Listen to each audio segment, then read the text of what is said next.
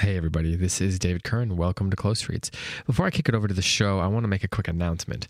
We're excited to announce not one but two scholarships to our upcoming Cersei Summer Institute, which takes place June 3rd through the 8th at the Chatola Resort near Blowing Rock, North Carolina.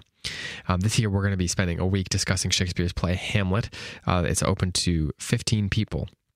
And our partners at IEW and Classical Academic Press are helping us offer two scholarships to this event. We know it's a bit more of an expensive event, just given the nature of it. So we want to make it possible for more people to be able to come. So thanks to IEW and thanks to Classical Academic Press, we're going to be able to do that. IEW, if you don't know about them, well, you really should. You can head over to IEW.com/start to learn about them. They provide teachers and teaching parents with methods, materials, and resources which will aid them in training students to become better listeners, speakers, readers, writers, thinkers, and listeners. To learn more about IEW and their lifetime 100% money-back guarantee, again, you can head over to IEW.com/visit. And our friends over at Classical Academic Press are offering Classical U. Head over to classicalu.com to learn more about them if you're looking to become a better classical educator or to deepen your understanding of classical education. At Classical U, CAP brings you over 25 courses to guide you. Master classical educators from all over the nation instruct Classical U courses so you can study with true mentors, all at your own pace. You can preview any of the courses for free, and the subscription is just less than $20 a month. That subscription includes downloadable resources, curriculum guides for schools and co-ops, as well as a brand new forum to discuss specific course content or general education topics. You'll also have access to the resources through the Classical U app.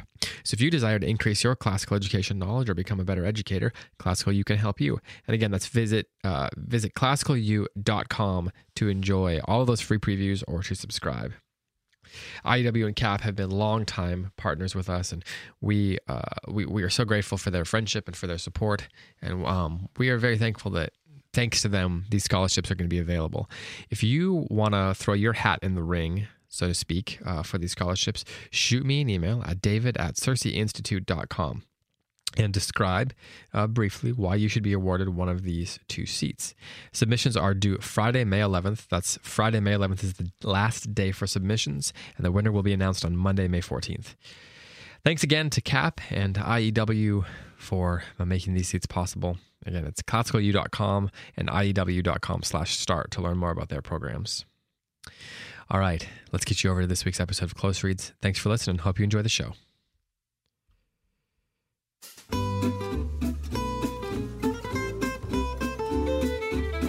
Hello and welcome back to Close Reads here on the Cersei Institute Podcast Network. We are here to talk about P.G. Wodehouse once more. The we that I refer to is Angelina Stanford, Tim McIntosh, and myself. And I'm David Kern. Angelina, Tim, how's it going?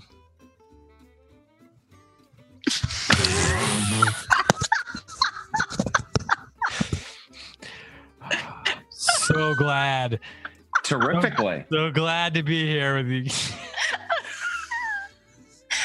Okay, in my defense, I was trying to think of some witty Woodhouseian response, and then I just totally drew a blank.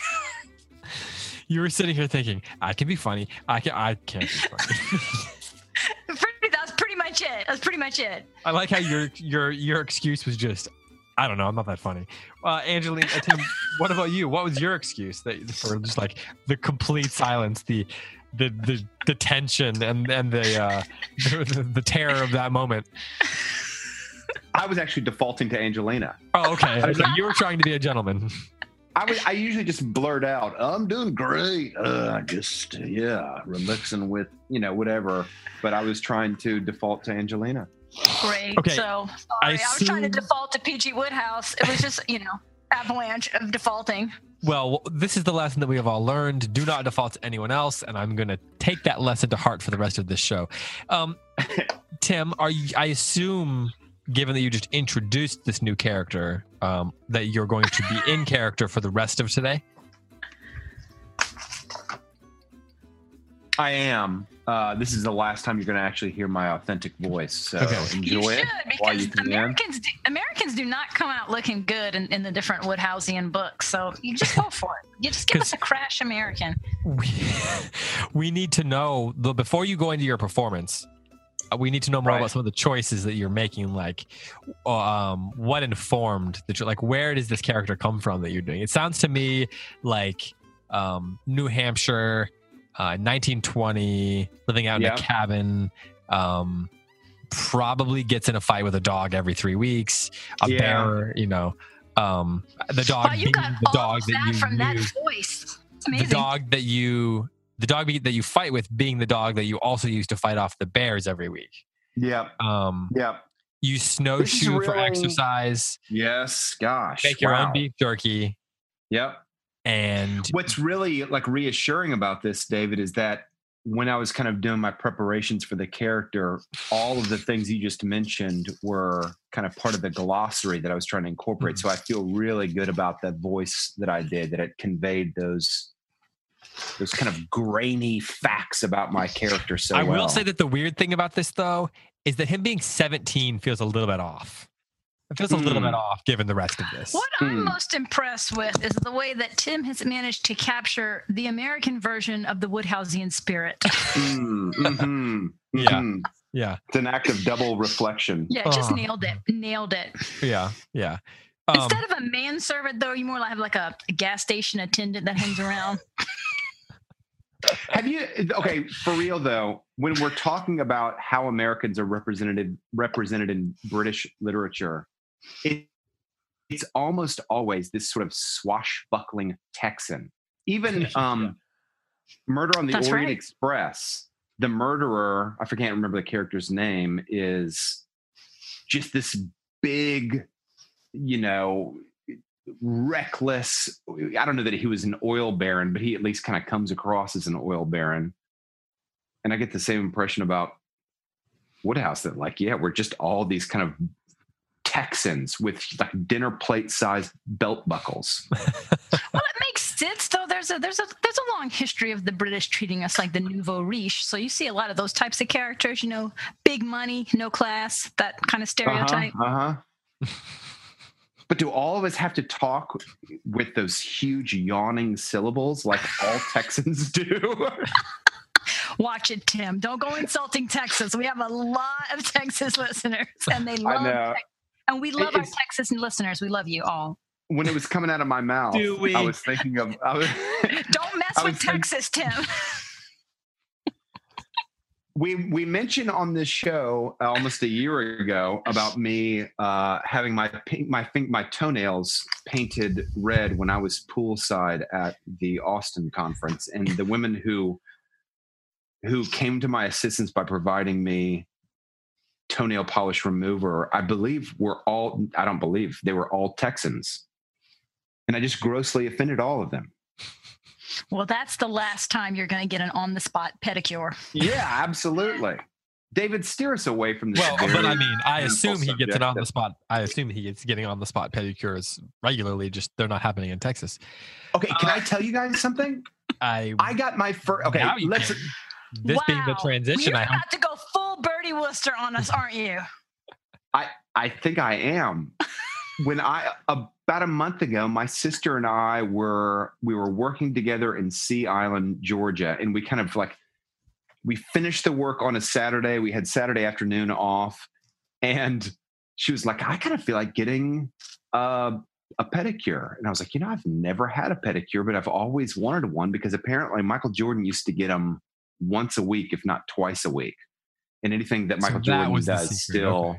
Yeah. I was really wondering how he was going to somehow make this like Ernest Hemingway type pedicure. Yeah. Oh, yeah. That's how he did not disappoint. It came back. Michael Jordan instead of Ernest Hemingway. And I got my first ever pedicure in Sea Island, Georgia.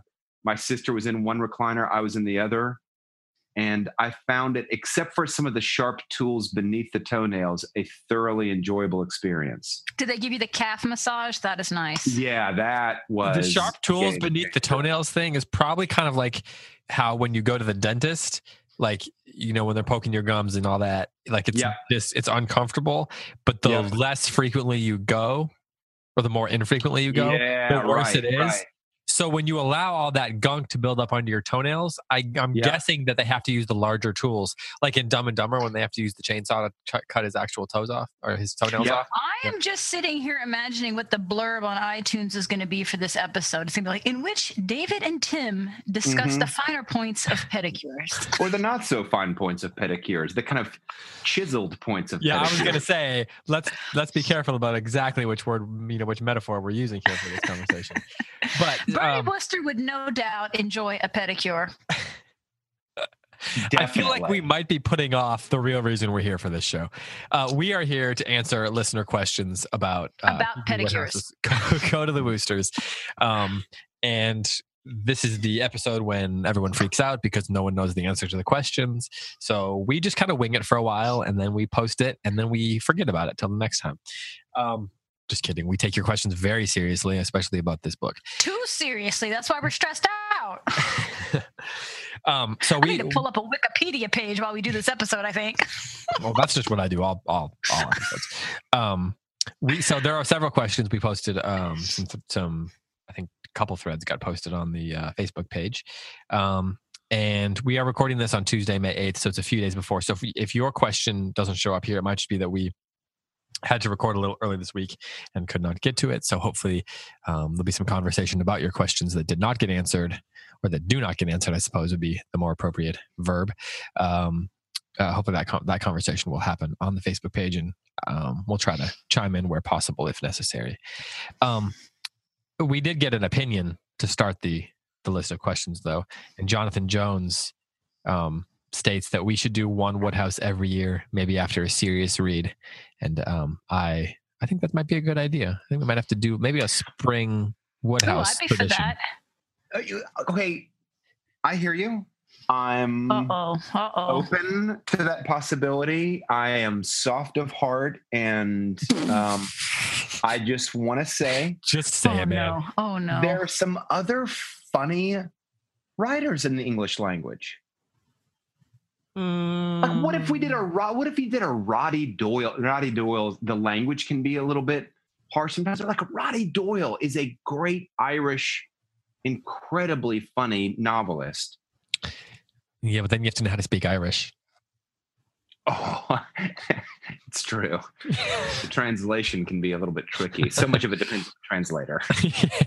As always. Well, hey, I'm not against discussing other funny writers. I also think we should do a Mark Twain at some point. And Mark Twain can be, even in serious moments, quite funny. Anyway, Jonathan and Tim, we'll let you fight that out sometime. We'll see which of you is stronger at pool or something.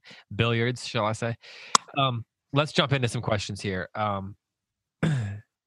And thanks to everyone who has submitted the questions. So we've got Jonathan's opinion out of the way, followed up by Tim's opinion about Jonathan's opinion. And Angelina and I will keep our opinions about Tim's opinion about Jonathan's opinion to ourselves until we're off the air talking about Tim. I'm Switzerland. Then I'll turn into America when you press off. Just like America does. Okay, so no wonder we all are Texans with the belt buckles the size of plates. Jenny Lee asks, assuming Bertie went through the best of the best in education, why is he so clueless? Where did things go wrong in his education? And someone responded, Jeanette responded, he's a gentleman and spends most of his time at the Drones Club, which might be the answer. So where did things go wrong for Bertie Wooster? Okay, so I always just thought he's dumb as dirt. But? No, that's what I thought. That's my whole answer. You kind of that felt like it was prefatory. Oh, sorry. No, I just, centuries of inbreeding, that joke about the aristocracy, that they just get dumber and dumber the further along the genealogy you go. So it's like the old joke, like there's 1 million people but 2 last names. Exactly. But they're all dumb, all of his friends. But Bertie's the smart one. Tim, do you think there's more to it than that? What if he... You think there's more to it than inbreeding? What if Bertie is... I think his flaw more than anything else, it might be stupidity. It might also be cowardice. The fact that he reflects upon the misadventures of this weekend with such fear and trembling is evidence to me that he's never really faced like hard times in any way in his life. You know, like this is the most difficult thing. Yeah. What right. are you saying? Birdie knows how to keep the chin up, like Napoleon. He keeps the chin up when he's like tipping a glass back into it. That's the only time really that he's like keeping his chin up. Woo! Tim's on fire today. Shots fired at Texas, shot fired at England. Here we go. Bam, bam. What else? The only time that Bernie Wooster's ever had to put up with any kind of difficulty was when his great grandfather fought in 1066. Yeah, for William the Conqueror. Right. Yeah, So I you just think think I think he's cowardly, and you know, like when he's facing an obstacle of any sort of size, he goes into fight, flight, or freeze mode so quickly. And the person who's actually faced, you know, difficulties in his life, Jeeves, because he's going to always be at the ready of this fool man. He's had enough kind of contact with the immobility of the physical world that Jeeves is the one that comes up with the answers. Because he's not a coward. He's like actually had like forced to face into these problems. And so he's developed a knack for it. Yeah. So he's, yeah. Developed a knack for it because of the experience. Yeah. He has practice. He has practice and Birdie doesn't. Exactly. Right. So so you don't blame it on a lack of intellectual prowess, like maybe Angelina is saying, so much as that he doesn't have the experience. He hasn't had the demands put on him that someone who doesn't have everything handed to them might have. Right. Yeah. Right. I mean, Angelina's absolutely right. He's, you know, dumb as dirt. He's dumb as dirt. I was fishing for dumb as a brick, and I started to compound the bricks. Dumb as a pile of bricks, dumb as a series of sticks. But no, I think what came first is just I don't think rhyming helps make your point any. No, it doesn't. It doesn't. I would agree that Birdie's never been pushed. I mean, you know, it's such a fine line between genetics and, you know, the nature nurture debate. So I would also agree that Birdie has never been pushed. What's the award that he won in elementary school that he references so many times in the stories? Like he won the Bible memorization award, or he won some kind of Bible award in elementary school, remember? And that was like the high watermark of his achievements. Like, you know, so last time he really accomplished something, and he references it so many times. And that's why it's so funny, because, you know, this is elementary school award. All right, let's work through some more questions here. Bethany Cohen asks, what is with the whole fly in the eye thing between Gussie and Stiffy? And she goes on, and the scene later where he is basically, she puts this in quotations, basically feeling her up. Sorry, I don't have the book with me at the moment to quote how Woodhouse put it, to see if she was concealing the notebook in her stocking. Stiffy never makes an objection to this awkward invasion of personal space. So I really thought that it was going to be revealed that Gussie and Stiffy secretly had a thing between them, but there's no further indication that such was actually the case. So is this just intended to highlight Gussie's extreme social ineptness? But why didn't Stephanie object? She should have slapped him. So what is the whole fly? That is not consistent with her character at all. She would not have slapped him. What would she have done? So why not? I don't know that Stiffy has a real sense of boundaries at all. I mean, you know, she's all up in Birdie's business, and I think that would have been very out of character for her. Maybe. The one thing is that sometimes people who don't have a sense of boundaries take most offense by people who don't have a sense of boundaries. Well, that's true. But I think she also enjoyed tormenting Gussie a bit over the notebook, you know. So it would probably have been like, go ahead, search me. Because she had said the same thing about, I knew you'd search my room. You know, she's very just, well, not nonplussed, since that actually means excited. So she's very plussed. Yeah. Do you I mean, so her, are you saying that she's kind of egging it on? Yeah. Oh, yes. So she's like egging on this sort of that she's got. I think that she enjoys having the upper hand anytime that she gets it, right? That she toys with Birdie about it, And then this whole, I just put it in the cow creamer. I mean, that was a really careless, and she's just very flippant and self-focused.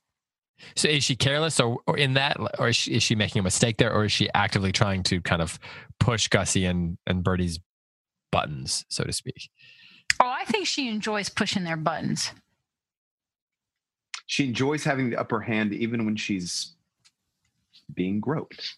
That was an attempt at it, like the way that they portrayed it in the TV version. It wasn't super gropey. You know, we have to remember, I think that the lines of inappropriate gesture would have been a little different in the 1930s than now. So, I mean, it's not like he's got her skirt lifted up and doing a police pat down. It was just more that he was very close to her and in a kind of, you know, intimate appearance in how close they were. And it's interesting to compare the Stiffy and why am I trying a blank in this the exact Madeline one? Bassett? No, the other Gussie's fiance. Yeah, Madeline. Bassett. Yeah, Madeline. Yeah. Madeline Bassett. Yeah. It's interesting to compare the two of them and how they interact with the men around them. Because it is. You're right. Because Stiffy is so sort of would you say she's flighty? Or is she I think a bird's kind of flighty. They're all kind of flighty though. Yeah, but Madeline, although maybe it's because she's in the book a little bit less. Oh, I don't know that like line, like as far as per line. But like we get the version of Madeline through Birdie's perspective of her. She doesn't really reveal, we don't get a lot revealed about her through her actions. No, you're right. She's a bigger deal in some of the other stories. Right. It's mostly through Birdie's sort of perspective of her, whereas Stiffy is kind of an active character with agency. And so she, in some ways, the way he views Stiffy as sort of like this silly girl, and he views Madeline as like this threat. As like a real terror. And it's because he's trying to avoid ending up married to her, and at all costs. He doesn't care. He definitely doesn't care if his friend has to marry the terrible woman right here, but he's certainly not going to let himself get married to her. And that's in the end, all he really cares about is that he doesn't have to marry Madeline Bassett. And so I like the idea of contrasting them, though. Madeline is very romantic, very idealistic, and Stiffy's more, pragmatic and plotting. And, Madeline would have never blackmailed someone to get her way in a relationship. Well, no, she would have bullied them. But she doesn't. I don't think she sees it. I mean, okay, so the whole thing with Birdie and Madeline starts, several stories earlier with a legitimate misunderstanding because Birdie doesn't understand all this poetry she's quoting to him, and so she thinks he's responded in this way that they're on the same page, but he's just too stupid to figure that out. And then he's too polite to correct her that there's been some kind of misunderstanding. So she doesn't think she's bullying him. So the whole thing that goes through the thread in this story is that, when he shows up, she's like, "Oh, Birdie is this wise. I can't imagine the pain you must be in to be around me when I've rejected you." And so when she comes back and says, "Okay, I'll marry you. I still love Gussie, but I think in time I could probably love you. So I'll do you this favor." She really believes that because she's so detached from reality. She's caught up in her romantic fantasy that she thinks Birdie's in love with her. But Stiffy is much more practical. Yeah, I don't know that I ever would have thought of her as being practical, but she is. Would you say she's more cunning? Cunning, that's the good word. Yeah, looks like pragmatic in how she'll achieve her ends. Like, I want to marry Stinker Pinker, so let's plan a fake crime. Let's bloody some noses. She is flighty because she forgets to tell him the plan's off. Yeah. Yeah. Yeah. Okay. So next question. Emily, Well, Emily asks, can we discuss more about Woodhouse's lampooning of fascism in light of his later imprisonment and then involvement in Nazi broadcasting? Which Christie then follows up by saying, yes, that was a huge controversy. Although the broadcasts were apolitical, there was talk of prosecution, and he never returned to England. Is this something you guys would like to talk about? I know nothing. I would be love to hear you guys talk about it. I don't know anything about this. But I only know a tiny little bit, and namely that's what happened. He was forced to do propaganda radio, right? Yeah. I don't know all the story behind it. He was okay. Wait, I'm trying to remember. He was living in France. So who's going to Wikipedia? We need a Wikipedia real quick. Okay, yeah, because I'm very fuzzy on the details, but I think he was living in France, and then it became German occupied in World War II. Now, so the answer to the question is, can we discuss more about this? Yes, by all means, you may discuss this as much as you want on the Facebook page. I was going to say, can as in, am I able? No, I am not able. But we don't know a lot about this, and it personally doesn't really affect the way I feel about it. Right. It was never something I was too terribly interested in, other than to note that it was interesting that he satirizes fascism, and then another book, socialism and communism. Yeah, there's not a lot of different isms that he doesn't lampoon in some way. You know, he takes the shots at all these different all the different elements of British culture at the time. It's not like he was lampooning just fascism and then later on, you know, decided he was going to, you know, not start. He wasn't picking sides very much. He lampoons himself, in fact. His own sort of reputation and personality and the way he lived and all that all get lampooned in his work, largely through Bertie himself, and some of the other similar characters. So he didn't like pick and choose, I don't believe. So it never really made me feel like it was needed to affect the way we read the books very much. Yeah, okay. Same. Anyway, so by all means, have at it on the Facebook page. But that's about. I don't know that we know enough about it to say anything. We can pretend. You guys want to pretend? You want to just make up stories and the pre-Nazi versus the post-Nazi years, in my opinion, are a little bit like. I've got. Somebody's got to fill in the rest. They're a little bit like a fine Bordeaux. You know? That's exactly what comes to mind. Right, exactly. Carried to you on a tray. On a warm summer evening when the breeze is, I don't know. So anyway, April. We're trying so hard to be Woodhouseian, but we're just failing here. I was just making stuff up as I go along. For my sake, what, Tim? I was going to say, for your sake, I wonder if we should consider another question. Yeah, that might be a good idea. So April wants to know, is Jeeves serendipitous or a genius? His advice often makes things worse before it all works out in the end. Is he playing 3D chess or is he just lucky? I like that question. I wonder this all the time. My question is, does it matter? I think that Jeeves is supposed to be smarter. Not a 3D genius, Angelina. Just like a couple steps ahead. I think, but so like when something goes wrong, does he know it's going to go wrong?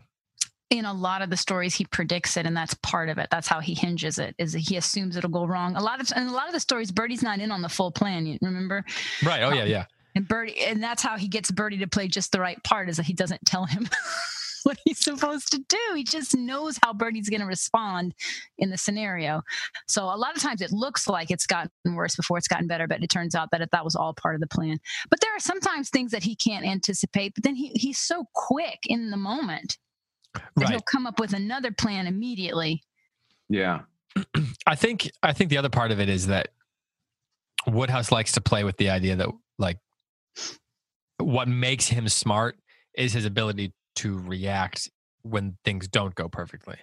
So like he has a plan and he'll try to give Bertie or whoever it is, Gussie or whatever character it is that needs the solution. He'll try to offer a solution to help them. And maybe it works partly, but then some little snag comes up. And even if he didn't predict that, he's usually able to offer a new piece of advice to help resolve those kind of threads that are left unresolved. And his ability to do that quickly is what is fun to read as a reader, but also what is so remarkable and stands out to Birdie and the other characters. Like, it's not that he can sit there and plot for long periods of time and come up with this issue. It's that, or come up with a solution. It's how he can solve something quickly in the moment that makes Birdie always talk about the size of his brain and then he must eat a lot of fish. It's the like those rapid, it's the rapid adjustments on the fly that makes Jeeves a such a smart character, but also which makes him so fun to read, because in the moment you're like, okay, what's he gonna do? And it's not like then they go off and have tea and then they go ride horses and they go for a fox hunt and then they come back and Jeeves has drawn up a plan on a whiteboard. He just right then and there he can figure out the next thing to do to help bring us to a sort of resolution. It's sort of like when a storyteller takes you through a series of twists and turns until all of a sudden you're like, look at that. Look what they just did there. That was fun. Yeah. And I love too how his solutions are pretty much always, if not always, rooted in an understanding of human nature and of that particular person and how they would respond. So a lot of times he can really manipulate the outcome because he knows the people so well. Who's going to feel easily threatened? Who's going to be jealous and react this way? And so he's able to work with all of that with knowing who the people are, which is always so interesting. And a lot of times, too, he has his own agenda, which is not the same as Birdie's. That's true. Like, for example, he wants to go on his cruise. Okay, Erin wants to know. She calls us fearless hosts, which today we are very fearful. I am. I'll speak for myself. Today I'm a fearful host. I think we should probably definitely keep calling ourselves fearless hosts, though. Are you allowed to call yourself that? I'm probably not. Why don't we just call each other that? Then we won't feel bad calling ourselves that. There we go. Fearless host Tim, what percentage of the literary allusions in this book would you say you pick up on? Just wondering what is a reasonable goal for me to aspire to. This person mentions that she's only listened to the first podcast, so apologies if this was already discussed, and apologies for ending two sentences with prepositions. Jeeves would be appalled. I can't work under these circumstances. Yes, fearless host Tim. That's a difficult thing to calculate, considering if I don't know if I'm getting the literary allusions. Thinking the same thing. Well, there's sometimes 100% of the ones I recognized. Boom, nailed it. I know less than half of them, half as much as I would like, and I like less than half of them, half as much as they deserve. I did not know the allusion to the God is in his poem allusion, except for I know that last line, God is in his poem. I mean, God is in his poem. God is in his heaven. I'd heard that phrase before, but I didn't know it well enough to say who the author was or anything like that. I think I got most of the, if not all of the Shakespeare references, because most of them came from Hamlet. I think there was a few sprinkled in from Macbeth. I got no way of calculating that because there's clearly a ton that just zipped right on by me. Yeah, I mean, sometimes you'll know that you didn't get it, and you'll be like, particularly if it's in French. Yeah, right. Then you'll just the French ones. I was struck out on all the French ones. And there's absolutely no way I'm going to actually read close enough to look any of that kind of stuff up on the internet. Yeah, right. Angelina, do you have a way of tracking things like that you like, do you write down things that you don't recognize and go back and look at them later? Do you stop reading and look them up, or do you just kind of wait to see if they get wrapped in again, or you just keep going? I just keep going. I'm so glad you said that, because we're going to keep going right now. I keep going. I'm going to say something rather controversial. What? Because it goes against the wisdom of the day in terms of what people say you have to do about teaching. But I'm just going to tell the truth about how I read, and then the chips fall where they may. Ready? I never, under any circumstances, stop and look up what a word means. Ever. I never have my entire life. I always can figure out what it means from the context. And then and of course, all the teaching wisdom is that you're supposed to teach your students to, underline words they don't know and to stop and look it up, and they'll have vocabulary sheets that go with chapters. And I just think if someone had made me do that, I would have never read another book. Like, that just kills it for me to think that I have to sit there and define all these words. So A long time after keeping this my dirty, dark secret that I don't look up words in books, despite the fact that everyone says, like, this is like rule number one. When you get to a word you don't know, look it up. I read an article where Tolkien said, and this is a guy who worked on the OED, he said he doesn't look up words either. And he thinks being able to tell the meaning from the context is a better way to learn them than looking up the dictionary definition. Well, I do think that's actually reading. When if you don't know something, you learn more about how language and writing and all that works by sorting through the context, sorting through the sentence itself. Like, that's actually reading. It's not reading to look something up, if that makes sense. It does. To me, it would totally destroy the flow. But I see, I don't look anything up either. So I'm right there with you. Like, I might mark something if I'm like, that is an interesting word. I would like to know what that is. I'll highlight it or circle it, or just like maybe write it down somewhere and be like, maybe I'll look it up later if I can't figure it out from the context, or if it's a word I really like and I want to remember to use it someday. But I think that it goes even beyond like the flow and the experience of reading, but like the skill of reading itself. Mm-hmm. It goes beyond just like decoding what letters and words mean. It's about understanding like how words work in conjunction and context with one another. And so when you learn to read, like learn what words mean through the context, you're learning to be a better reader than you are if you stop to look things up. Then you're just decoding on a higher level. You're not really reading closely. Mm-hmm. That's my opinion. I do the same thing in terms of vocabulary acquisition. Like, I really despised all the vocabulary classes we had to take in school. I did not find that ever taught me a word, but I can't tell, and I know y'all have the same experience because y'all are lifelong readers. I can't tell you how often I use a word and I know I'm using it right because I've read it in the same context a million times. But if someone stopped me and said, what does that word mean? I would probably give it a deer in the headlights look, right? What did you, Tim, when you're teaching, well, I mean, I don't know, performance sometimes is different because you have to understand it differently, like when you're teaching theater. Yeah. But when you're teaching literature, even with college students, what was your approach? Or when you find a word you don't know, do you stop and look it up just because you're curious? I don't recall ever touching on the subject, but I'm kind of like Angelina and you are, it sounds like, with one, maybe I'm a little bit more like David in that if there's a word that I see, I usually can figure it out by context. But if I really like the sound that I think it makes, like I would really like to have that word in my vocabulary, I put a little bitty X next to it, and I'll either look it up and write the definition in the margin, or I'll go back and get the definition later.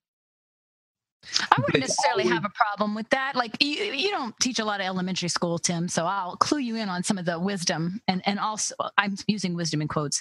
Like, if you buy one of these dreadful literature guides for books, which are dreadful and no one should ever buy those.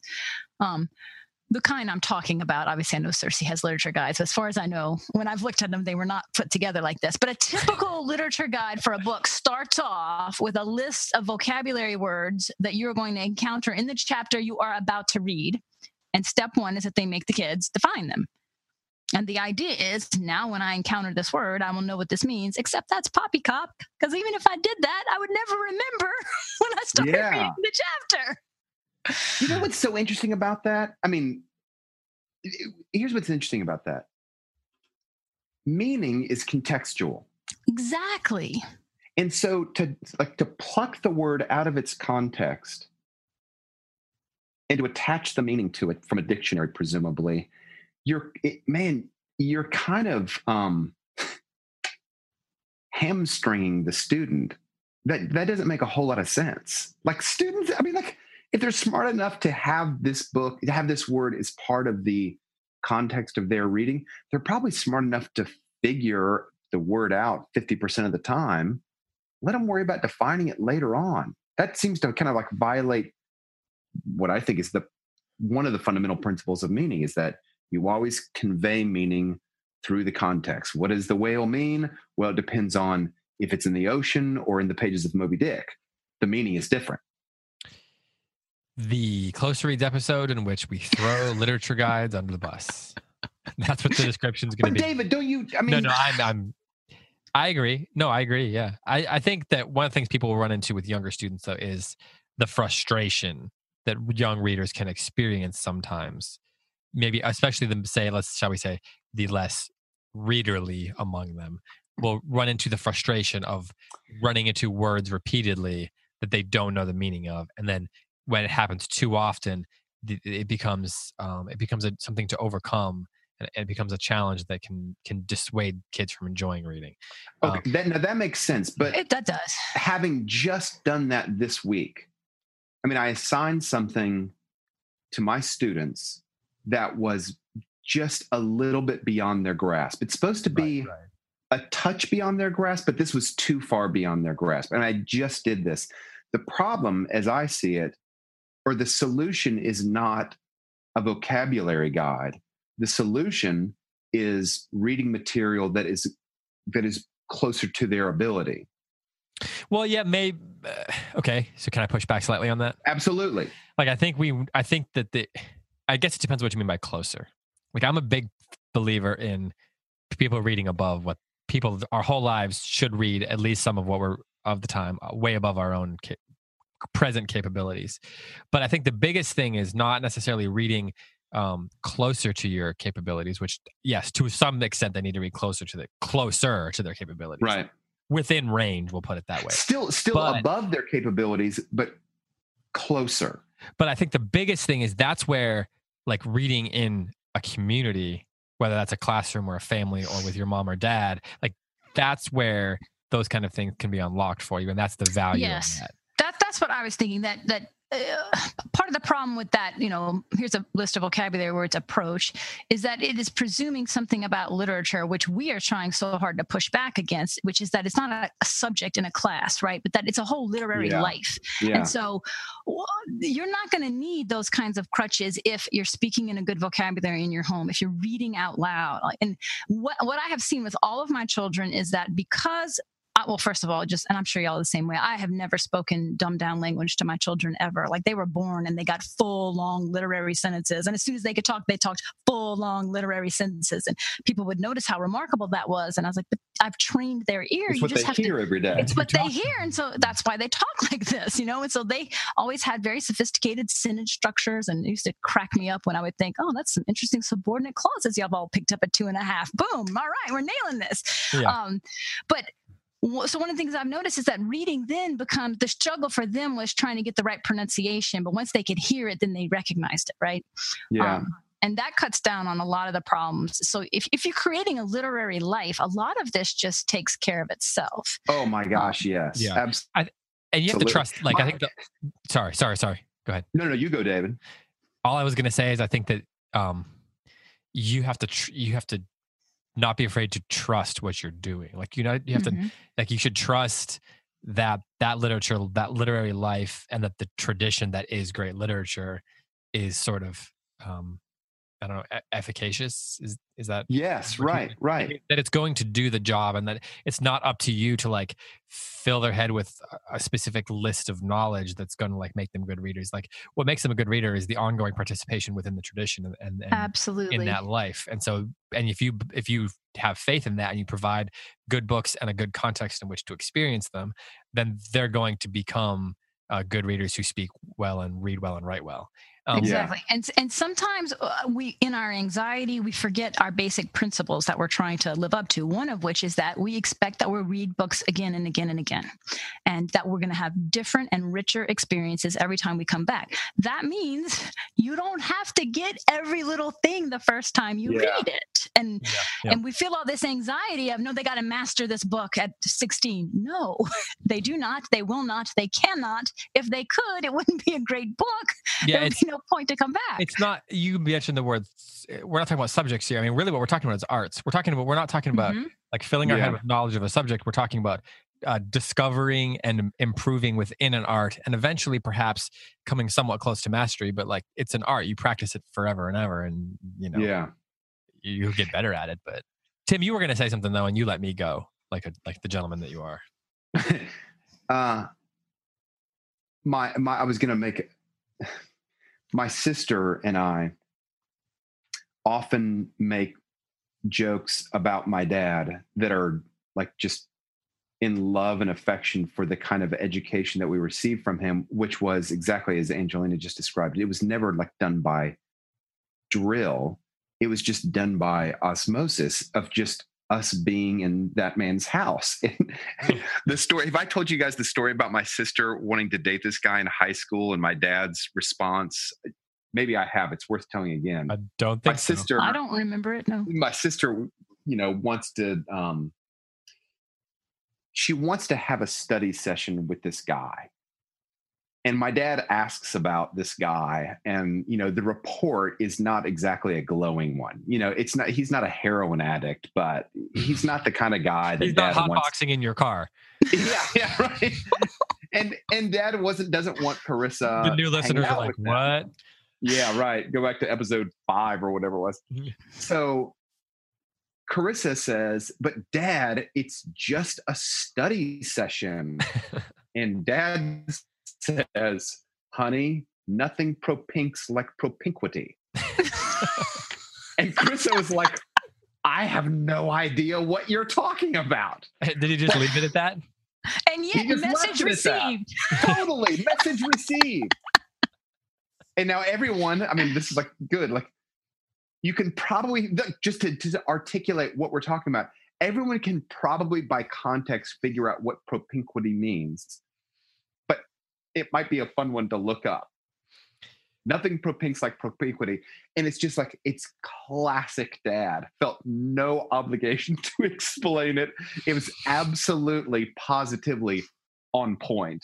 I mean, absolutely on point about like, yeah, if I don't like this guy and you are kind of interested in dating him and you think there's sort of like a neutral space where you're just going to have a study session with this guy, sorry, nothing propinks like propinquity. It's not going to stop there. You know who else had no shame about their propinquity? Who? Gussie Finknottle. Nice transition. Nice. Hey, so we do have go one last comment just to tie in with the book that we're reading and the discussion we're having is that a lot of people on the Facebook page said that they were reading this book as a family read aloud, and I think that's a perfect example. They would list the ages of their children, and they would say everyone was laughing and enjoying it, even though the 7-year-old didn't get the literary allusions and the vocabulary, and the 10-year-old only got a little bit more, but there was a charm, there was a rhythm, there was a delightfulness and a humor that came across that everyone found something to love in it. And again, that just means, have trust, like David said, have trust in the literature, have trust in the art, have trust in what we're doing. This is not tables to memorize and facts and figures. This is an art that you're helping your children learn how to experience. And as they grow, they'll experience it deeper and deeper and deeper. So, and that's one other point on that before we go to Gussie Finknottle.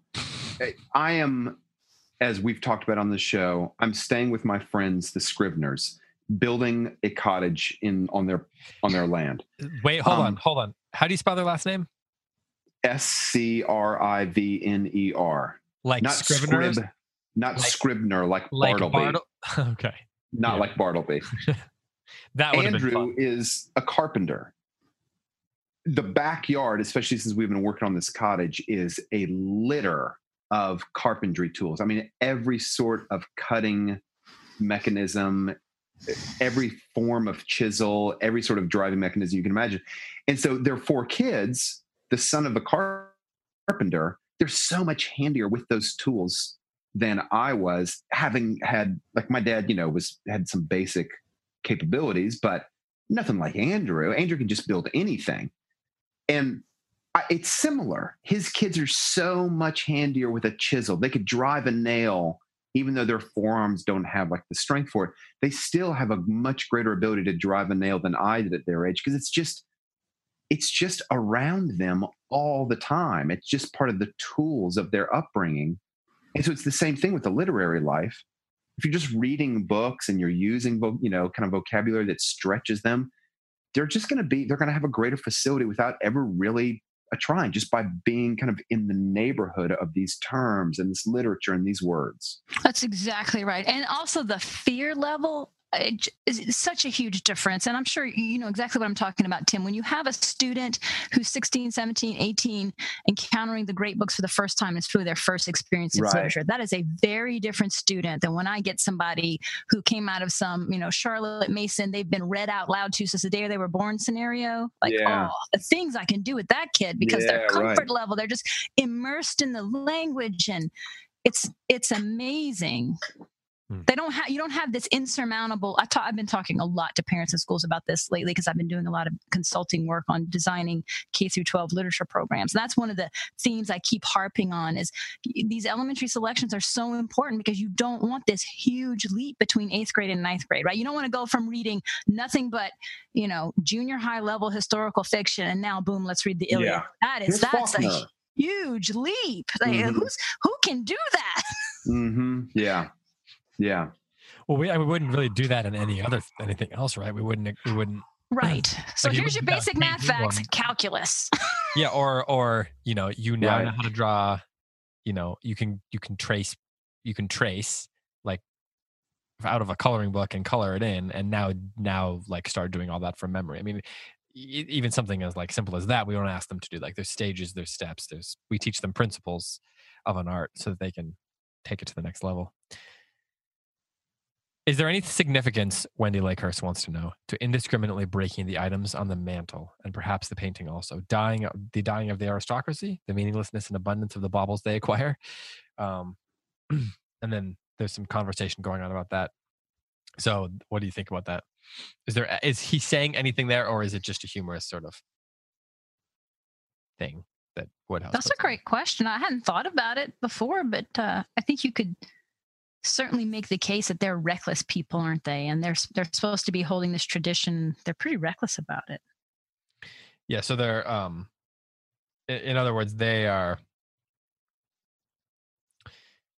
It's indicative of something true about them, even if Wodehouse is not trying to say this is metaphor for the dying of the aristocracy. Yeah, I don't suspect anything heavy-handed like that, but it's an action consistent with their characters, right? Like people who struggle financially, like we'll even contrast that to Howard Zinn, right? When he smashes the picture frame, it's like a big deal to him because he doesn't have money, right? But they're so flippant with valuable things, and smashing it up that's nothing to them. They haven't had to work for any of this, so they're not very good stewards of the things that are being passed down to them. Also, it's funny.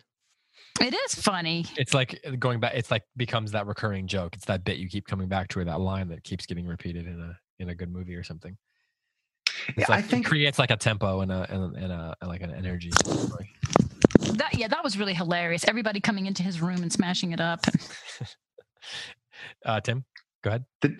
The depth of the symbol, I think, is analogous to the depth of the story. This is a very deliberately light story. So any sort of symbolism within the story, I think, is light. It's not going to burrow down really deep. Whereas in something like Ibsen's Wild Duck, a very deep, nuanced, serious, so much happening underneath the surface.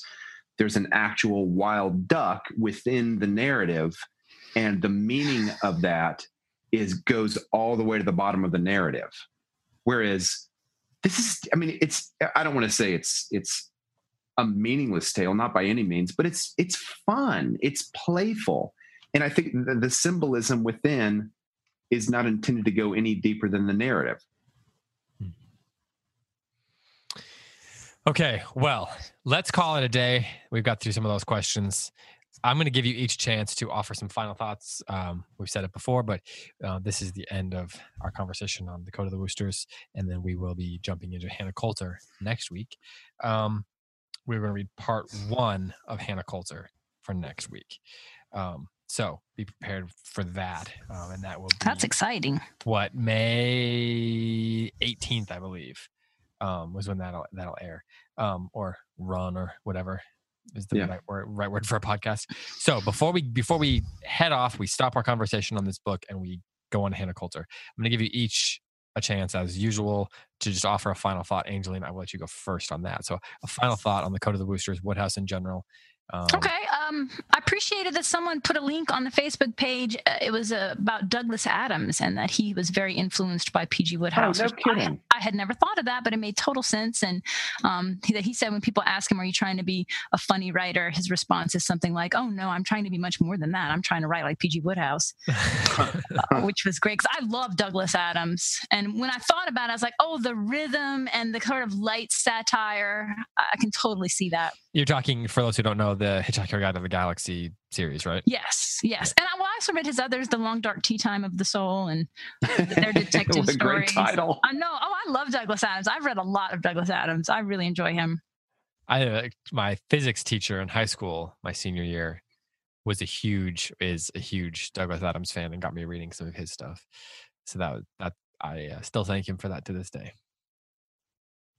Tim, David, I want to offer an apology to the person who asked the question about what percentage of the illusions should I get. I feel like I was kind of careless with that. Like, that's actually a great question. And I did ask myself, I was like, I don't think I'm getting enough of these illusions. I wish I got more. I just don't know. It would be hard. I was overly flippant in my response. It's a really good question. I don't feel like I have a capability of just evaluating without some sort of concordance, commentary, how much of it I'm missing. Right. Yeah, and I hope that our... Sorry, go ahead. I feel the same way, and so I guess if the question really is, how do I approach this as a reader, I would suggest this: that I feel this way about P.G. Woodhouse. I feel this way about Milton. All of these guys. That the more I read, the more I get, and then I get excited because I can see that I'm getting more. So I don't have a percentage, but I know that I'm continuing to learn more because I get more references, and that's super exciting. Mm-hmm. The last time I read through Paradise Lost, I hardly had to look at the annotated notes at all, y'all, and I was so geeked out. Yeah, because you read it enough times. Yes, and now I've read the back stuff. Like I've read the Aeneid enough times that I caught all the Aeneid references. Yeah, right. And the Chaucer references. It takes experience and time and like participating in that tradition for it all to sort of become one with you, to become one with it, so to speak. And I do. To your point, Tim, you mentioned you want to apologize to that person. I certainly hope that our answer to that it went a little far afield from the specific question, but I hope that it was respectful of the question, because I think we sympathize with the definitely. If it was a good question, we probably responded like we did because we all felt like idiots to admit on the air. Yeah, right, exactly. I'm getting like 0.5%, and then I feel really good about that. Yeah, exactly. I think the point is that we don't get that many, and that's not necessarily the worst thing. All right. So is that it? Is that your final thoughts for both of you? That's it for me. All right. Well, thanks for... That's it. Loved it. It was so much fun to read that again. Thanks for doing Woodhouse. Tim, maybe we'll convince you one day to do another one. For Angelina Stanford, and for Tim McIntosh, and for all of us here at CiRCE, thanks so much for listening to Close Reads. As always, thank you for supporting the show through Patreon if you've been doing that. And thank you for continuing to participate in the conversation over on our Facebook group. And if you are not a part of that, we invite you to do so. You can find Close Reads by searching Close Reads in the Facebook search bar. And we will be sure to approve you if you request to become a part of that group. We'd love to get to know you a little bit over there. Thanks again for listening. We will talk to you next week with Hannah Coulter. This has been another episode of Close Reads.